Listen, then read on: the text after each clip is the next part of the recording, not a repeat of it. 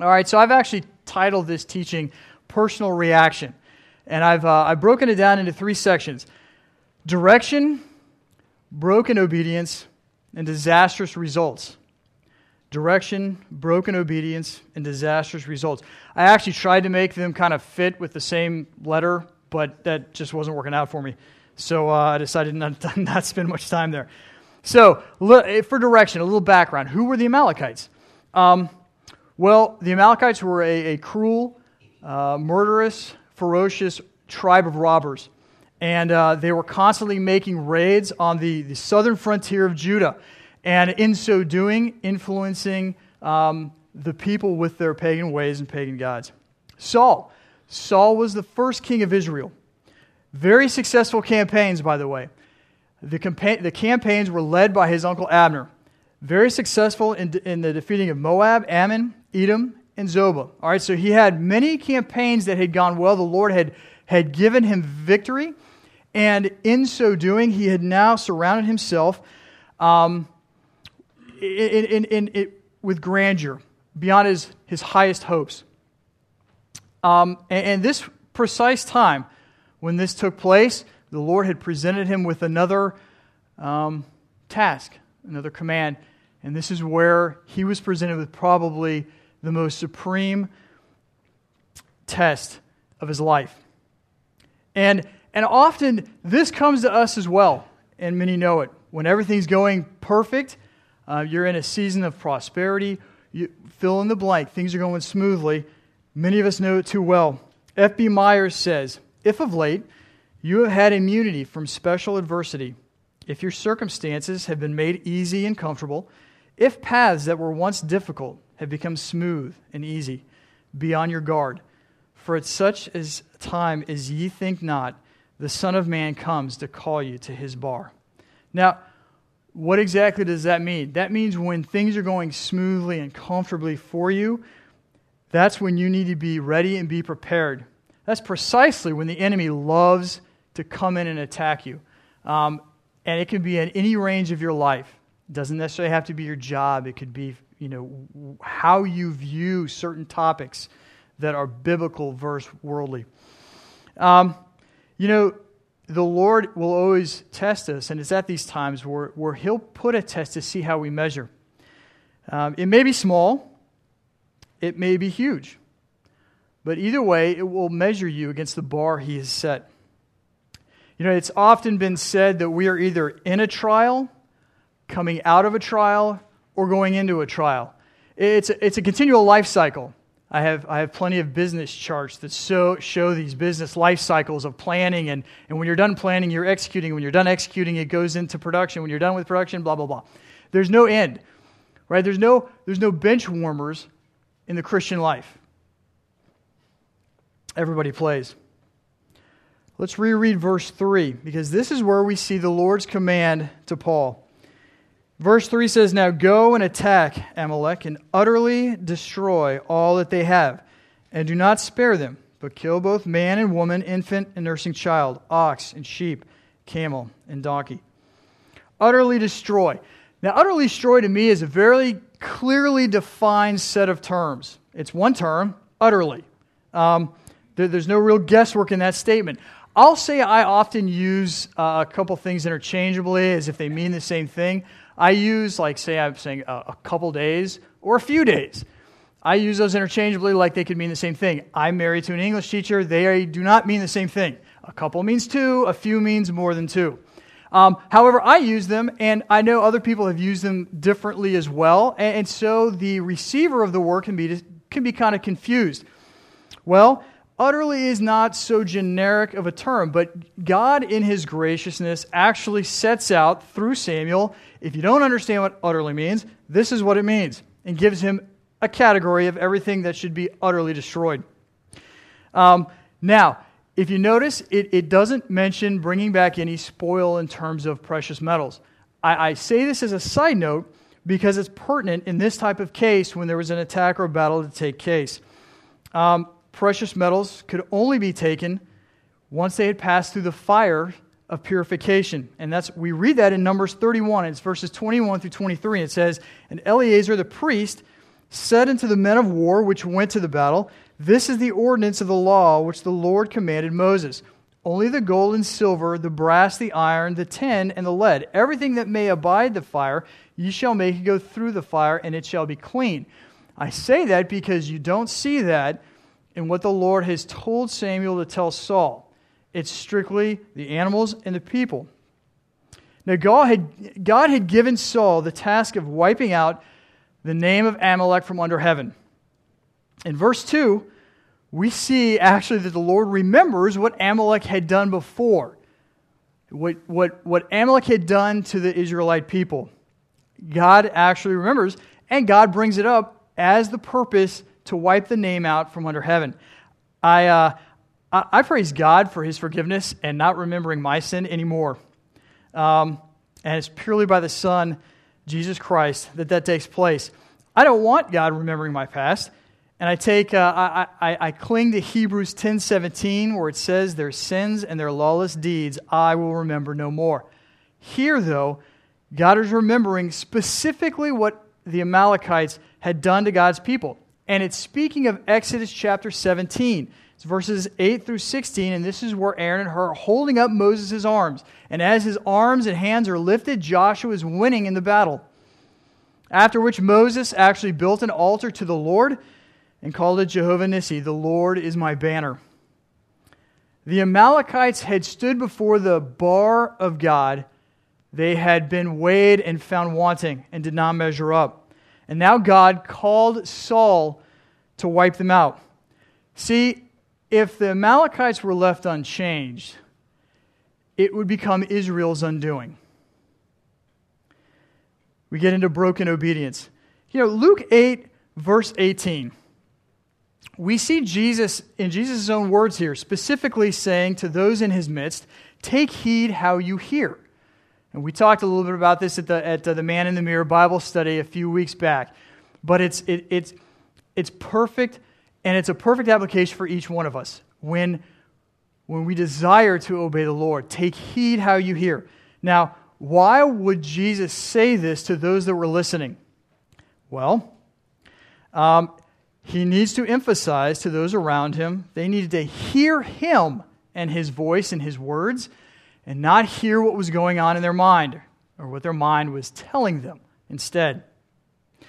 Anyone ever heard of selective listening? Just by chance, I throw that out there. It's a mysterious term. We actually had a talk with this with the youth. We were going through the book of James in ATG, and we talked about selective listening, I want to say about 2 weeks ago. Some of you parents are like, yes, finally. But it's not just the teens. Everyone. Selective listening happens to all of us. And it happens to those that think it doesn't. I've become I was very good at this when I was younger. Many years of selective listening. Why do we do it? We like hearing what we want to hear. It's as simple as that. I was good at it growing up. So good that my wife occasionally catches me still doing it. I'm not setting out to do it. It just happens. I try and catch myself, and it's bad. We like hearing what we want to hear. Selective listening is listening to the only parts of what you're hearing and picking them out and hearing those alone. Now, whether that's because some parts of what you're hearing are bad, or it's because that only certain parts of what you're hearing deal with you, aka being short-sighted, not realizing that what you might have told to you can affect other people. It's really caring about, I don't want to hear that. I want to hear this. Regardless, we have this same kind of attitude when the Lord is trying to speak with us. Amen? And it's not, many people put selective listening and put it and attach it to, I only have selective listening on the really huge issues of life and the really big standpoints that God has put in His book. Now, selective listening happens to all of us at all points, every time we hear from the Lord and the Holy Spirit. And it's regardless of how severe the issue is. Oftentimes, we don't want to hear things the Lord is telling us because it makes us step out of our comfort zone. It makes us, the Lord is telling us to do something we're not, frankly, comfortable with. We don't really want to stand out. we don't want to shine a spotlight on ourselves. Jesus tells us, take heed how we hear. Don't flippantly hear. Don't let it go in one ear and out the other and only put a small filter up to catch what you want to hear.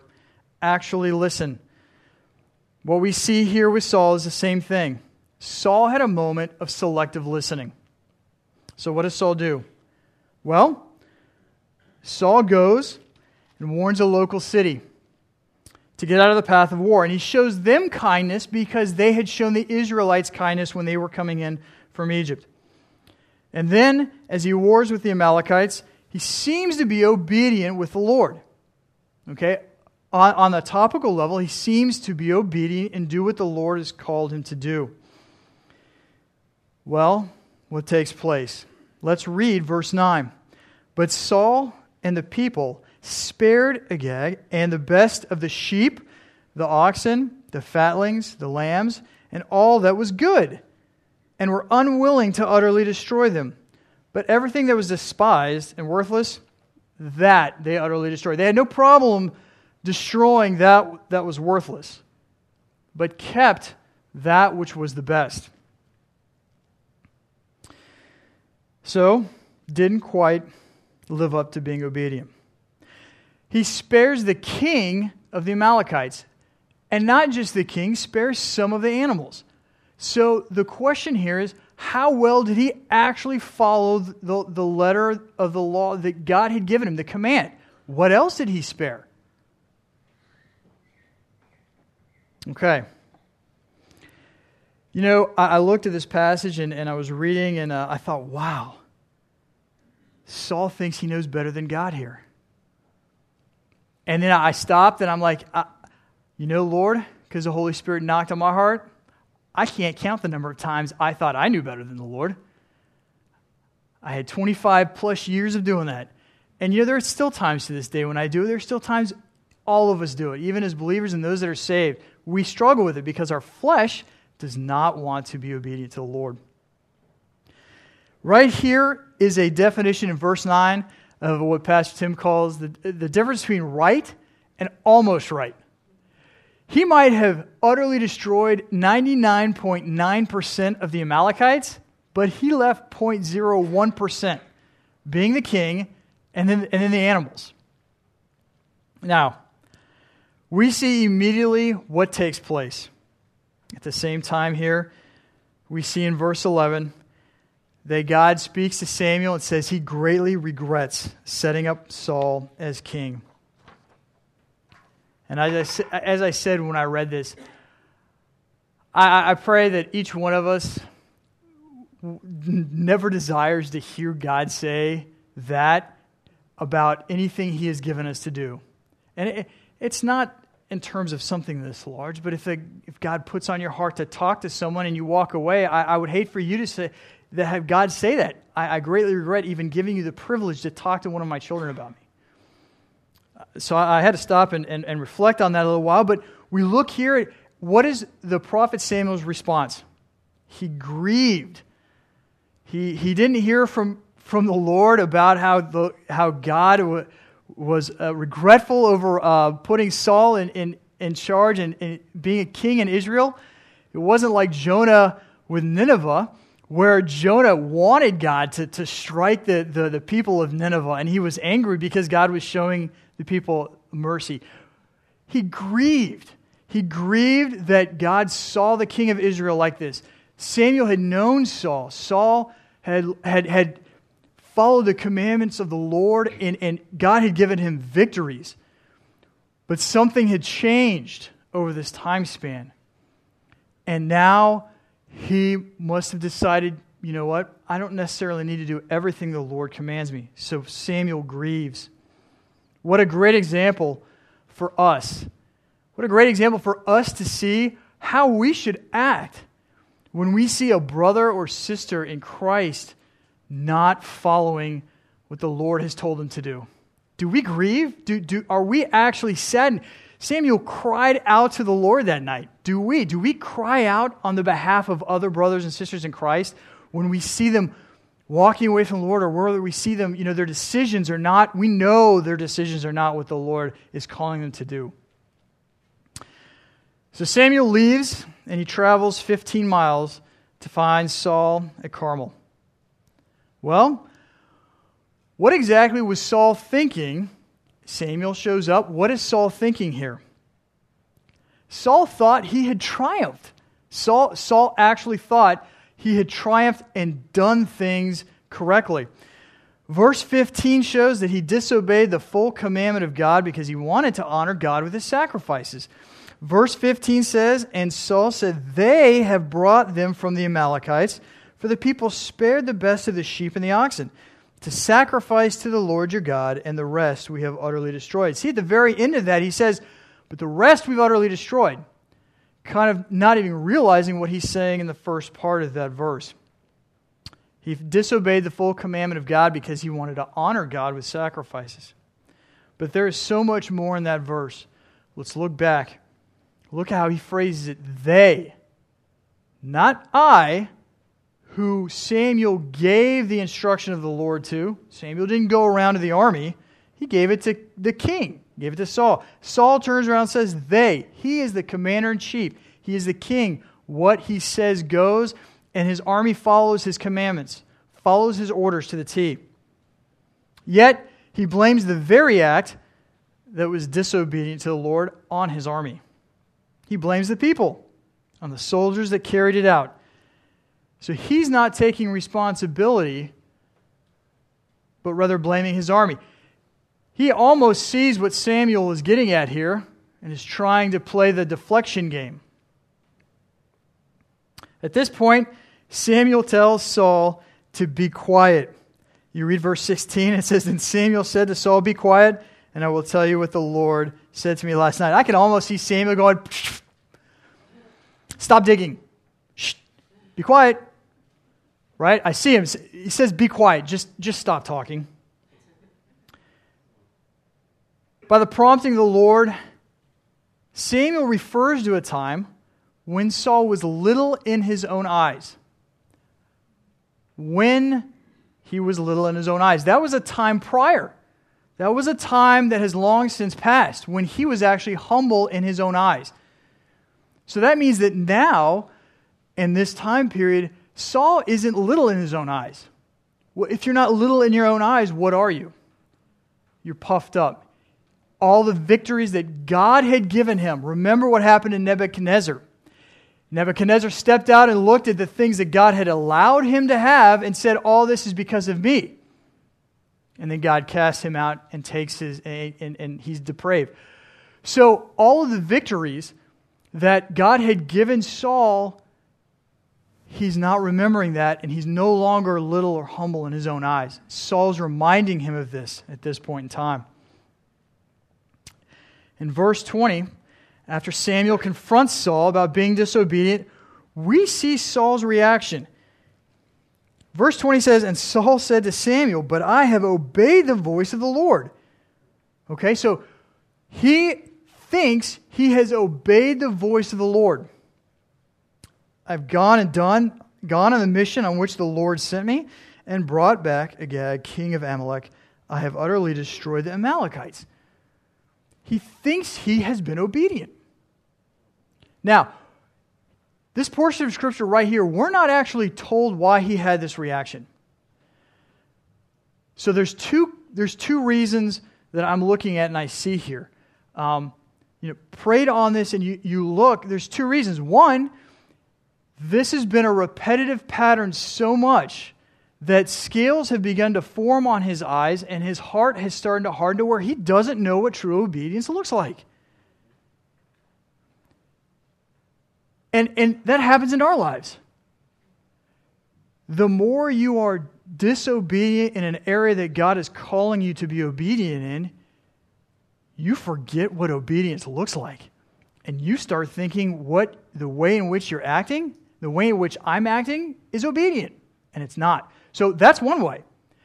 He might be looking at this and think he's being obedient because he has completely forgot. His eyes are shielded as to what true obedience is. Or, on the other hand, remember Samuel is the prophet of God and Saul is king of Israel.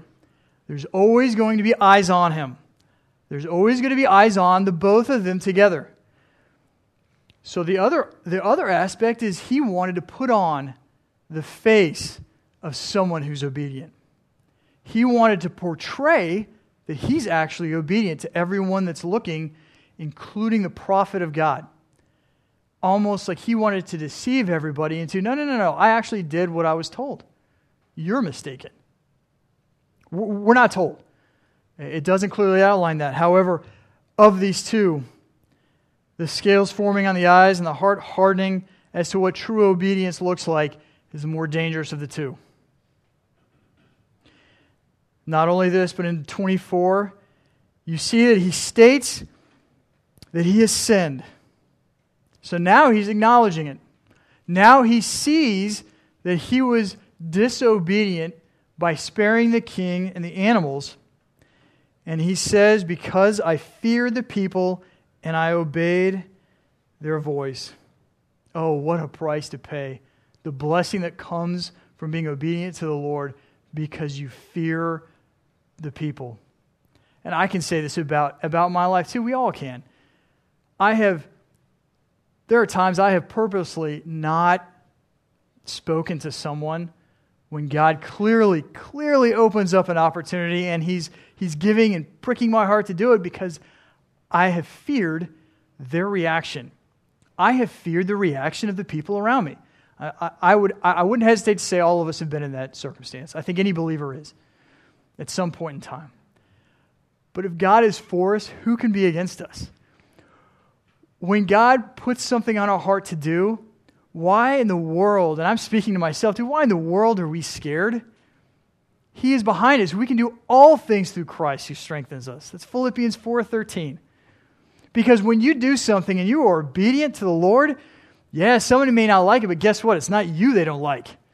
It's Christ who they see in you. And that's fine. They feel uncomfortable, it's because the Holy Spirit's making them uncomfortable. Praise the Lord for that. I hope they feel more uncomfortable because that's what's going to save them from eternal hell. But you know what? Saul was fearful of the people. Doesn't go into depth on that. We don't know what the people, if he thought he was going to have a mutiny, don't know. But he was king and he had over 210,000 soldiers. Pretty much could have done anything. Don't know. But you know what? We can't look down and say anything about it because we have those same situations in our life. Now, this portion of Scripture ends with Saul finally realizing that because of his disobedience, the Lord has rejected him from being king over Israel anymore. So, what do we do and what are our reactions? Now, I'm not talking about some of you are, towards the end of church, you get to the point like, what am I having for lunch? Like, I think the Lord's telling me to go to a Mexico restaurant. I'm going to be obedient to that, Lord. I'm going. I'm not talking about that. So hold on, bear with me. Look, when we receive something from the Lord, okay, whether it's a prompting from the Holy Spirit, He speaks to you in your quiet time, if it's to remove something from our lives, relinquish that door of your heart that you have kept secret, whether it's from your family or your spouse, or have attempted to keep it from the Lord. And I say attempted because you can't keep anything secret from the Lord. He sees the good and the bad. When we get deceived into not being fully obedient, and it is deception. I use that word purposefully because you do get deceived in not being obedient. Same thing happened with Adam and Eve in the Garden of Eden. They were deceived to eat of the fruit that God had told them not to eat. They disobeyed God because they were deceived, thinking, I kind of know. I think I can handle the situation, God. I think I can think for myself, and this is okay. Well, when we're deceived in that manner, we miss out. And maybe it starts small. We get tricked. We get swayed into partially being obedient. When you could be fully obedient, you don't dot the I or cross the T, and you're not fully obedient. This slowly becomes normal. Anything you walk out and do can become a habit. And if you are disobedient, even the smallest minutiae, that can become a habit and can invade and permeate everything in your life. Your thoughts, your actions, how you speak, the attitude of your heart. We get comfortable doing it, and then that gets into every aspect of our lives, in response to what the Lord calls us to do. But I want to look at scalability here for a second. None of us are sitting here this morning thinking, I'm not a king. I don't have 200,000 soldiers. God hasn't recently called me to go into a land and completely wipe them out from under the name of heaven. I don't really see how this applies to me. Let's talk about scalability here. So, the Lord, in your drive to work or drive wherever you're going by yourself, says, you know what? I don't want you listening to that song. I think you need to change the channel. Or even I say a song for a reason here. It could be a TV program, but just turn the radio off. But your defense back, believe me, it happens. I know because I've done the same thing. Your defense back is it's just a song. I really like the beat. I like it. It gets me pumped for work. It's just a song. It's not that big of a deal. Okay, so what happens? The lyrics that don't don't glorify the Lord are now burned into your memory all day long. And what do you repeat if you hear a song in the morning? What's the tune you're singing all day long? The words that didn't glorify the Lord are now being repeated in your mind all day long. Had you been obedient and changed a channel on the radio or put a CD in, you now have a worship song. And a lot of worship songs are straight scripture. Where you could have been repeating scripture and worshiping God all day long, now you're not. And that does happen. Now, let's take, for instance, a doctor. A doctor has a code of ethics. They have multiple things that they have to be obedient to. They need to have the health and welfare of and I don't know all the terms and lingos, and Russ and Kim can probably scold me after this, but anyways, they want to keep the health of the patient at the forefront of their mind. What if you're a doctor and you're doing an operation? You're finishing up and you look and I got about 95% of the gauze that I was using. That's good enough. We're good. I'll finish and I'll sew up the wound. We pray that the doctor is diligent in removing everything that went in, that he used, because what happens down the road? What about an anchor on a boat? When you go out, the anchor is supposed to go a certain depth. What does that do? It anchors the boat. You know what? I'm the anchor. I'm only going to go down about a foot, get wet. I'm good. I don't need to go down in the murk. I don't need to hit the bottom. Is the boat anchored? No, that boat's going to be thrown around. Where does this stop? Our flesh doesn't want to be obedient anyways. Just call it out. As soon as you admit that, you'll realize our flesh will do their best. Will do its best to not be obedient to the Lord. And it's by the power of the Holy Spirit that we can be obedient to the Lord. So if we're in our flesh not being obedient in the small things, how in the world are we going to be obedient in the large things? It doesn't really matter. It doesn't matter if it's small or it's large. Being disobedient is a sin. When you are disobeying the Spirit of the Lord, you're sinning, and it's a fade to gray. You start small, and it's not going to stay small. The enemy has got a hook, and he's going to widen the chasm. Samuel tells us in verse 22, for it is, and you guys have heard this verse many times, it is better to obey than to sacrifice. Saul forgot his first love. He forgot. He was concentrating on something else as opposed to obeying the Lord. Obeying the Lord is a sacrifice itself. And that's what he forgot. Saul wanted to sacrifice to the Lord with the best of the animals that he got from the Amalekites, but that was an actual act of disobedience. He was looking ahead thinking that sacrificing to the Lord was a right, but that doesn't justify the wrong that it took him to get there. F.B. Myers says it like this: we listen to soft voices that bid us stay our hand when our Isaac is on the altar.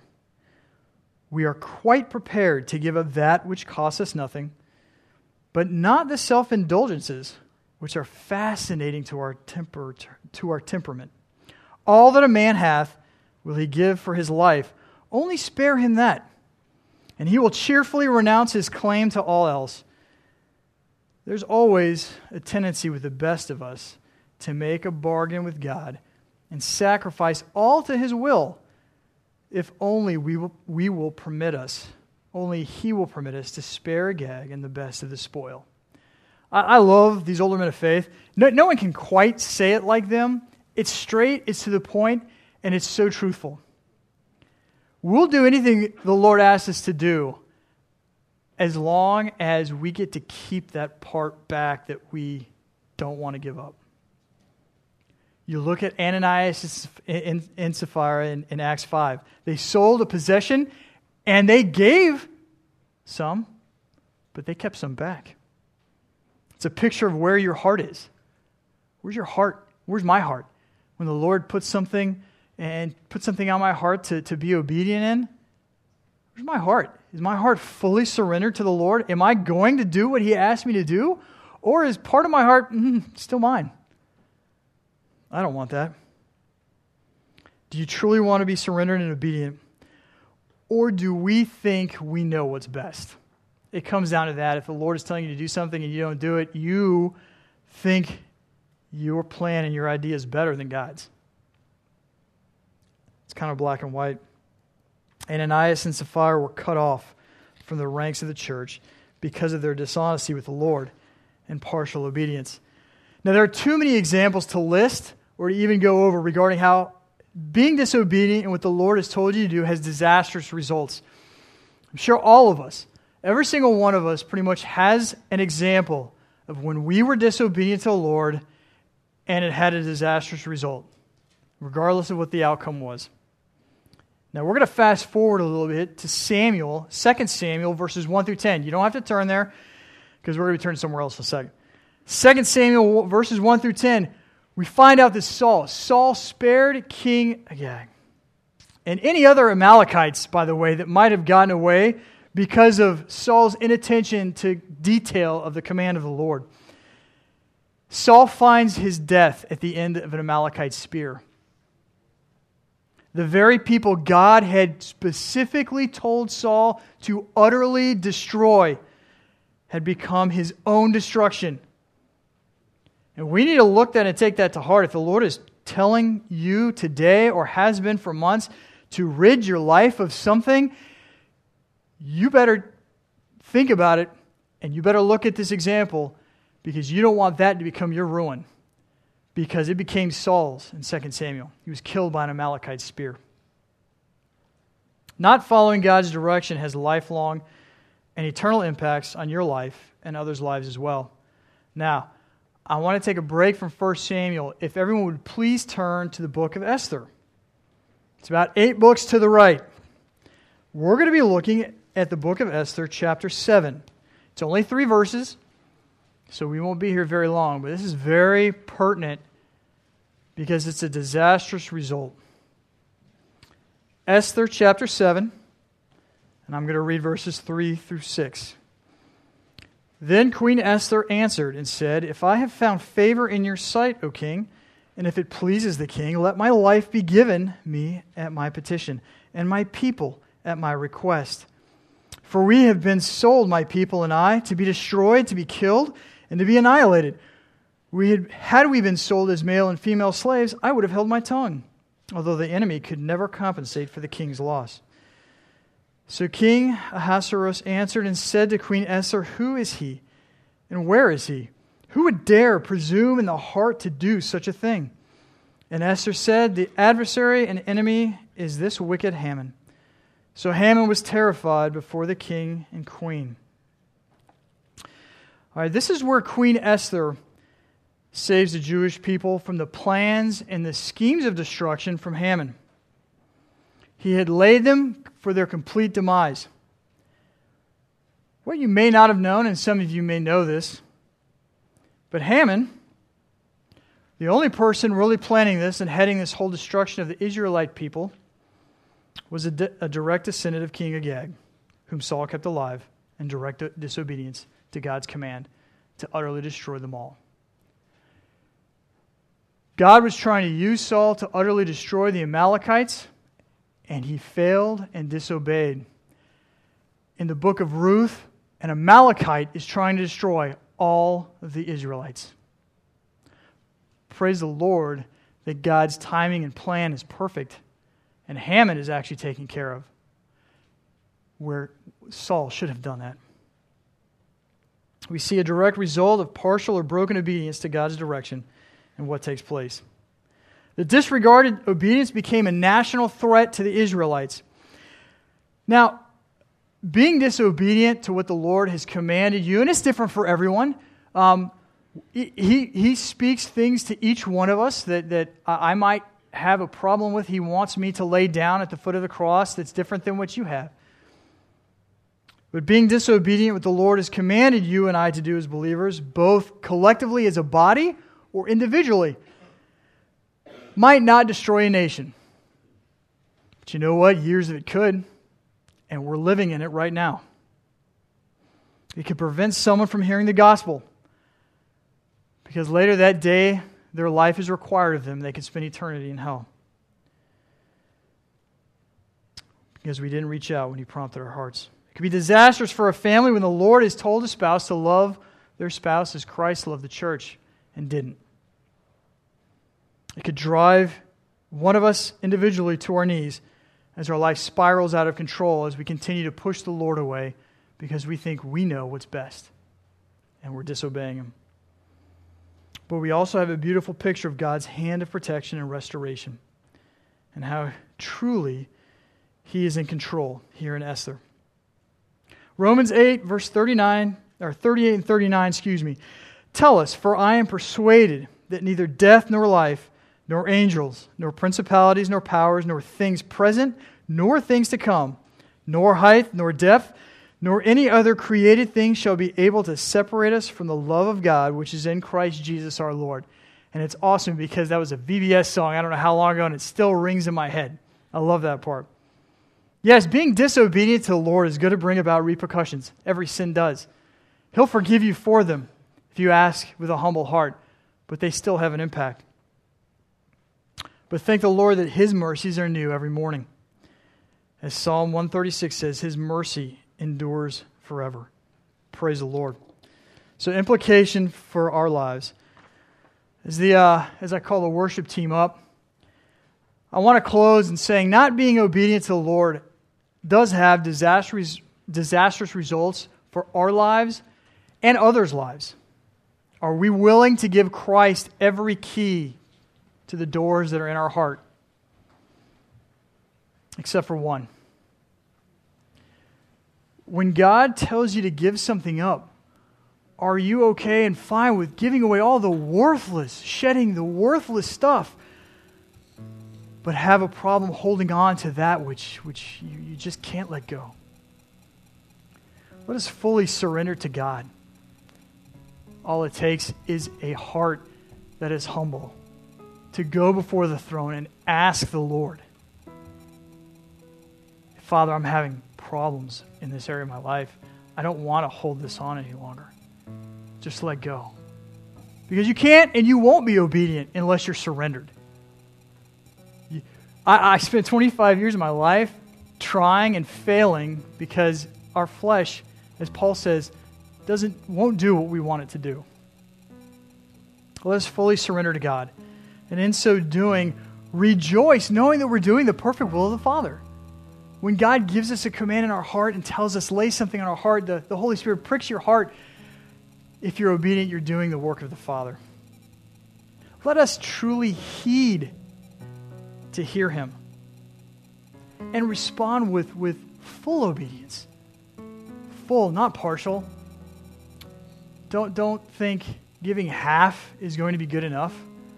If I do an engine rebuild and I do half the engine rebuild, the engine's not going to run. It's got to be the whole thing.